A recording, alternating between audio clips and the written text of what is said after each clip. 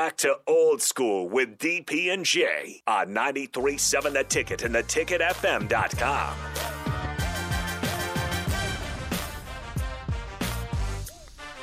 Welcome back.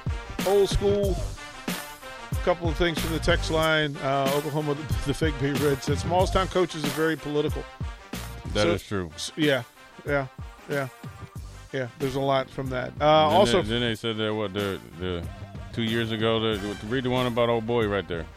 Oh, there's a couple. Read Was that the one. same I'll one? read the last one. No, there's several. All right. No, we've got about. Don't get mad at the right. message. Yeah. Here's this. My son graduated 2 years ago. His teammate was the highest-rated recruit in the state. Turned down Texas, Nebraska, Creighton, and a bunch of others. So I'm not feeling the Omaha-Lincoln thing. Right, but who else was there in Lincoln? That's the. I mean, you just validated my point. That's one player. I'm talking about the whole city, not just one high school. If you matched up the 10 best players from Omaha versus the 10 best players from In basketball, yeah, it's not even close. Right. If you had 7-on-7 with the kids from Omaha versus the kids from Not Lincoln. even close. Right. But these kids down here in Lincoln don't play 7-on-7. Well, that's a They whole don't see the other important thing. right. So you can't even compete. Well, who made that decision? I don't know. Like, that's lame. Like, if you decided you don't want your kids to Right. compete, it's the rep thing. It's a rep thing, and Like, you gotta. that's why you do it. And you got a kid, and I know who they're talking about. His dad did a really good job of putting him in situations for him to grow and prosper. And I mean, of course, he had to build to be Division I basketball player and develop into it. But he had to go above and beyond without a lot of support. So he had to make it happen. That's commendable, but that's not all the time. It should be the reverse. Should be easier access, and you should have the mindset that if you have seven, say if you got 7 really good basketball players here in Lincoln, you should be to the point to where these kids can stay here, develop, play together, and be able to form a team and go play with or against kids in Omaha. Well, but that will never happen because money is involved, and there's people who want to split those 7 players up into 4 different teams. I understand that. But 4 different teams so right. they can go travel and each of them get paid. Well, sure, I understand all that, but I'm just saying you can still get paid. Yeah, but, there's enough. There's enough. Right. There's enough. You can still get paid. Here's this.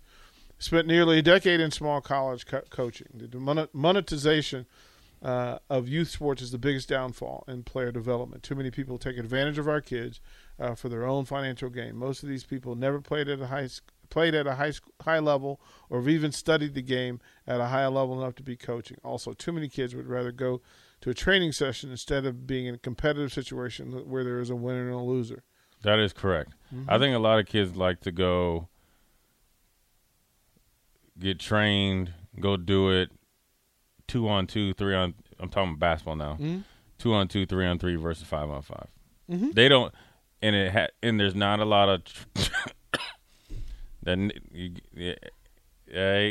try to get. There's not a lot of trainers that differentiate what they're doing is skill development, so you can be better than 5-on-5, versus skill development where you're just out there doing drills, and a lot of times it's 2-on-2, 3-on-3.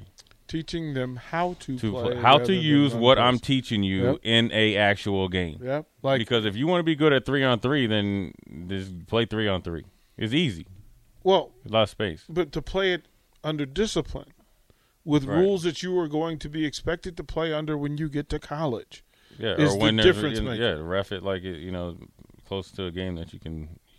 Well, I mean, the same rules apply. Like, we're not going to do anything that we wouldn't do in a game. I mean, at the end of the day, man, I understand. People just got to understand. This is the honest God truth. I've been saying this for 10 years.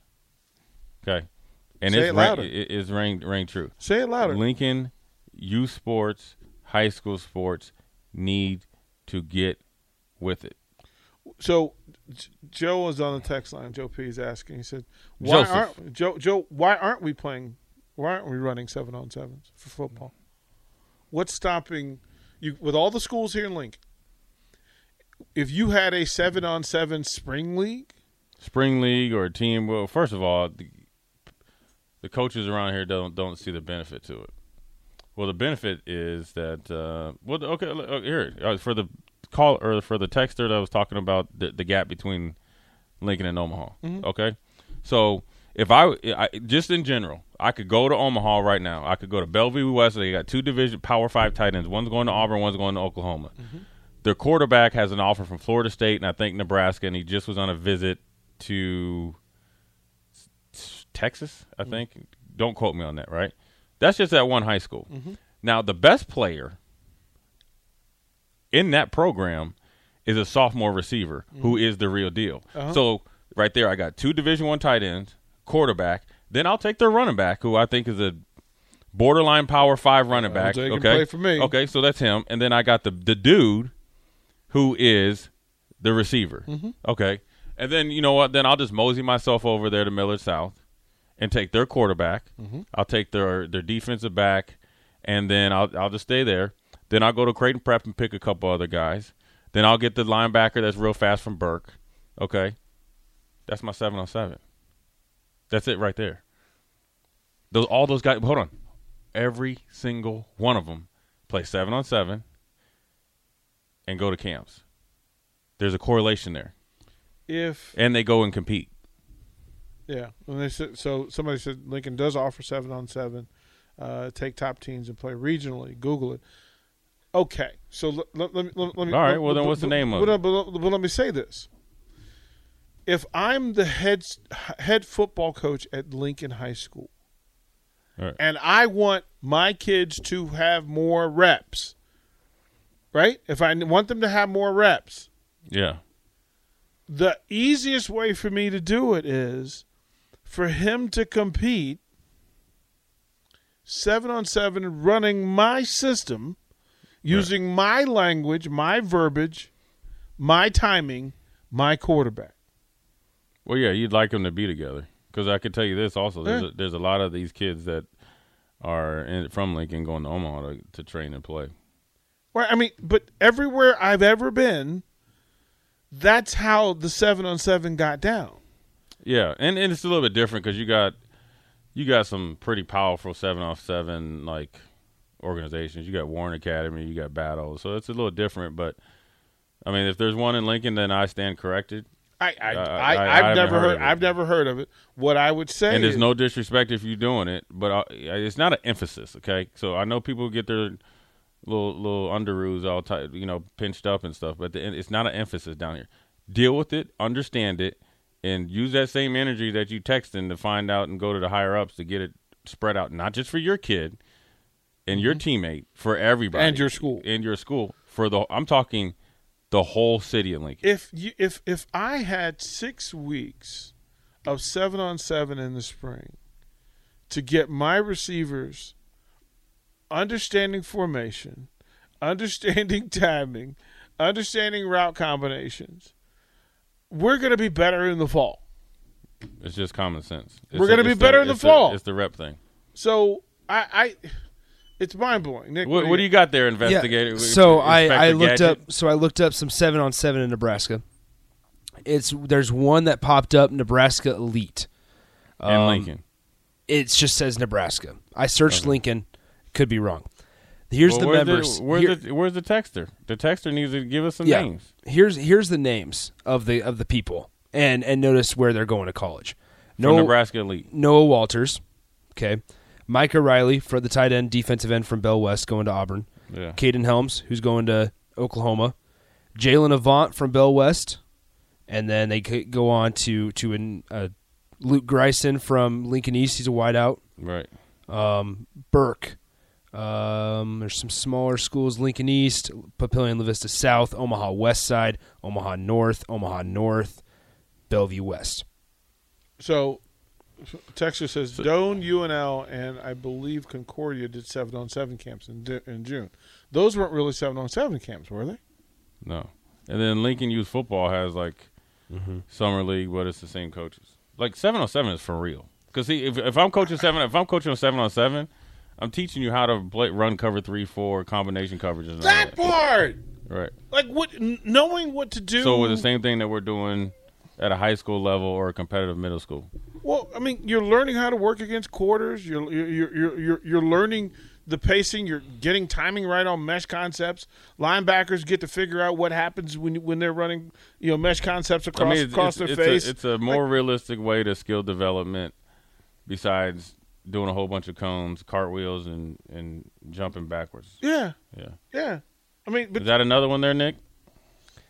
Yeah. So actually, you know what? I did see one. There's one called Red Wolves or something like that. That's the one. Yeah, that's the one. That's the one the guys talking about. However, it's weird. So I did see that when I was going down the Speedway. So it's weird. I googled Lincoln Red Wolves 7-on-7. Every single buzzword and nothing popped up on Google. They are for real. I've seen that they do have tryouts. They are real. It happened just last weekend, the 23rd.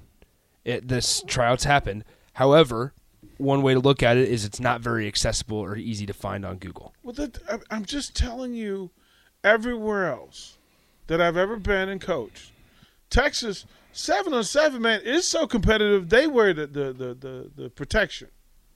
Yeah. They wear protection because they wear the headgear. Like we're going to work, and those are all football factories. But the best thing about it is it's extended coaching, it's consistent coaching because again the head coach who can't run it, but he can send an assistant to go run it. Yeah, I mean a lot of the parents in general. This is not just Nebraska. I don't want to be bashing on everybody from Lincoln. I love Lincoln. You know what I'm saying? One of my best friends, Ben Butenbach, his wife, Megan, she going to probably hem me up next time I see her. She be getting on me every time I say this. So hopefully she's busy and didn't hear this. But I think a lot of the disconnect with kids being successful starts at a youth age because majority of parents don't want their kid coached. And if they want their kid coached, they want them coached the way that they want them coached. Mm-hmm.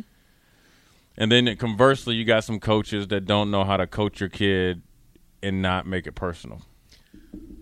And that's coaches in general. I'll say this. I wasn't coached until I got to college. Like you didn't have a coach? No, I had a coach. Right. Just I wasn't coached. Well, sure. I mean, that happened. Dude, that's part of the reason why college football is there's not the success rate or the boom or bust rate is so high because guys don't get coached until they get to high school or until they get to college, and then like you're getting coached, and then next, you know what? There's actually competition here. Then you're like, all right, I'll go back in the transfer portal. Or I learned more. I got more skill coaching from opponents while we were competing, and elders like guys who played at my high school before me. Yeah. So I could go up at summer and run routes with Eric Sievers from the Chargers. And he would get me right. Like he was like, "Oh no, this is what we need to do here. Let me show you." And he would. That was the work. But you can, if you're not doing anything, you're not growing. You're certainly not getting better. But a lot of kids aren't trying to listen to it because here's a perfect example. Cam Newton. Remember when Cam Newton was at that camp, and then that one kid was talking crazy to him? Mm-hmm. Like look, Cam Newton as a quarterback, I think never really played to his potential because he never really worked on his fundamentals. But look, he was the NFL MVP and he was on the cusp of winning the Super Bowl. And he, for a 5 or 6, maybe 7-year run, destroyed the NFL. Yeah. But there's kids out there that will downplay it and don't pay attention to it because they think they got it. That's just the way the youth is right now. They don't respect authority and they don't have any pecking order. No, they need to learn it because it shows up. And I can't really sit up there and be mad. I mean, I was blessed to see. I mean, when I'm sitting there as a high school kid with Steve Jordan, Joey Browner, Scott Studwell, and all that, and then I got to meet like Deacon Jones and all those guys. But I liked it because I just wanted to try to be good at football. And they were great. And they were good. You know what I mean? Yeah, I'm looking at the text. We'll read these texts because some of them folks who have played 7-on-7 at the university. Like I get that part of it, but those are thrown together. That's different than you using spring ball to change the location and trajectory of your program. But we'll talk about that when we come back. You're listening to Old School with DP and J. Download the mobile app and listen wherever you are on 93.7 The Ticket and theticketfm.com.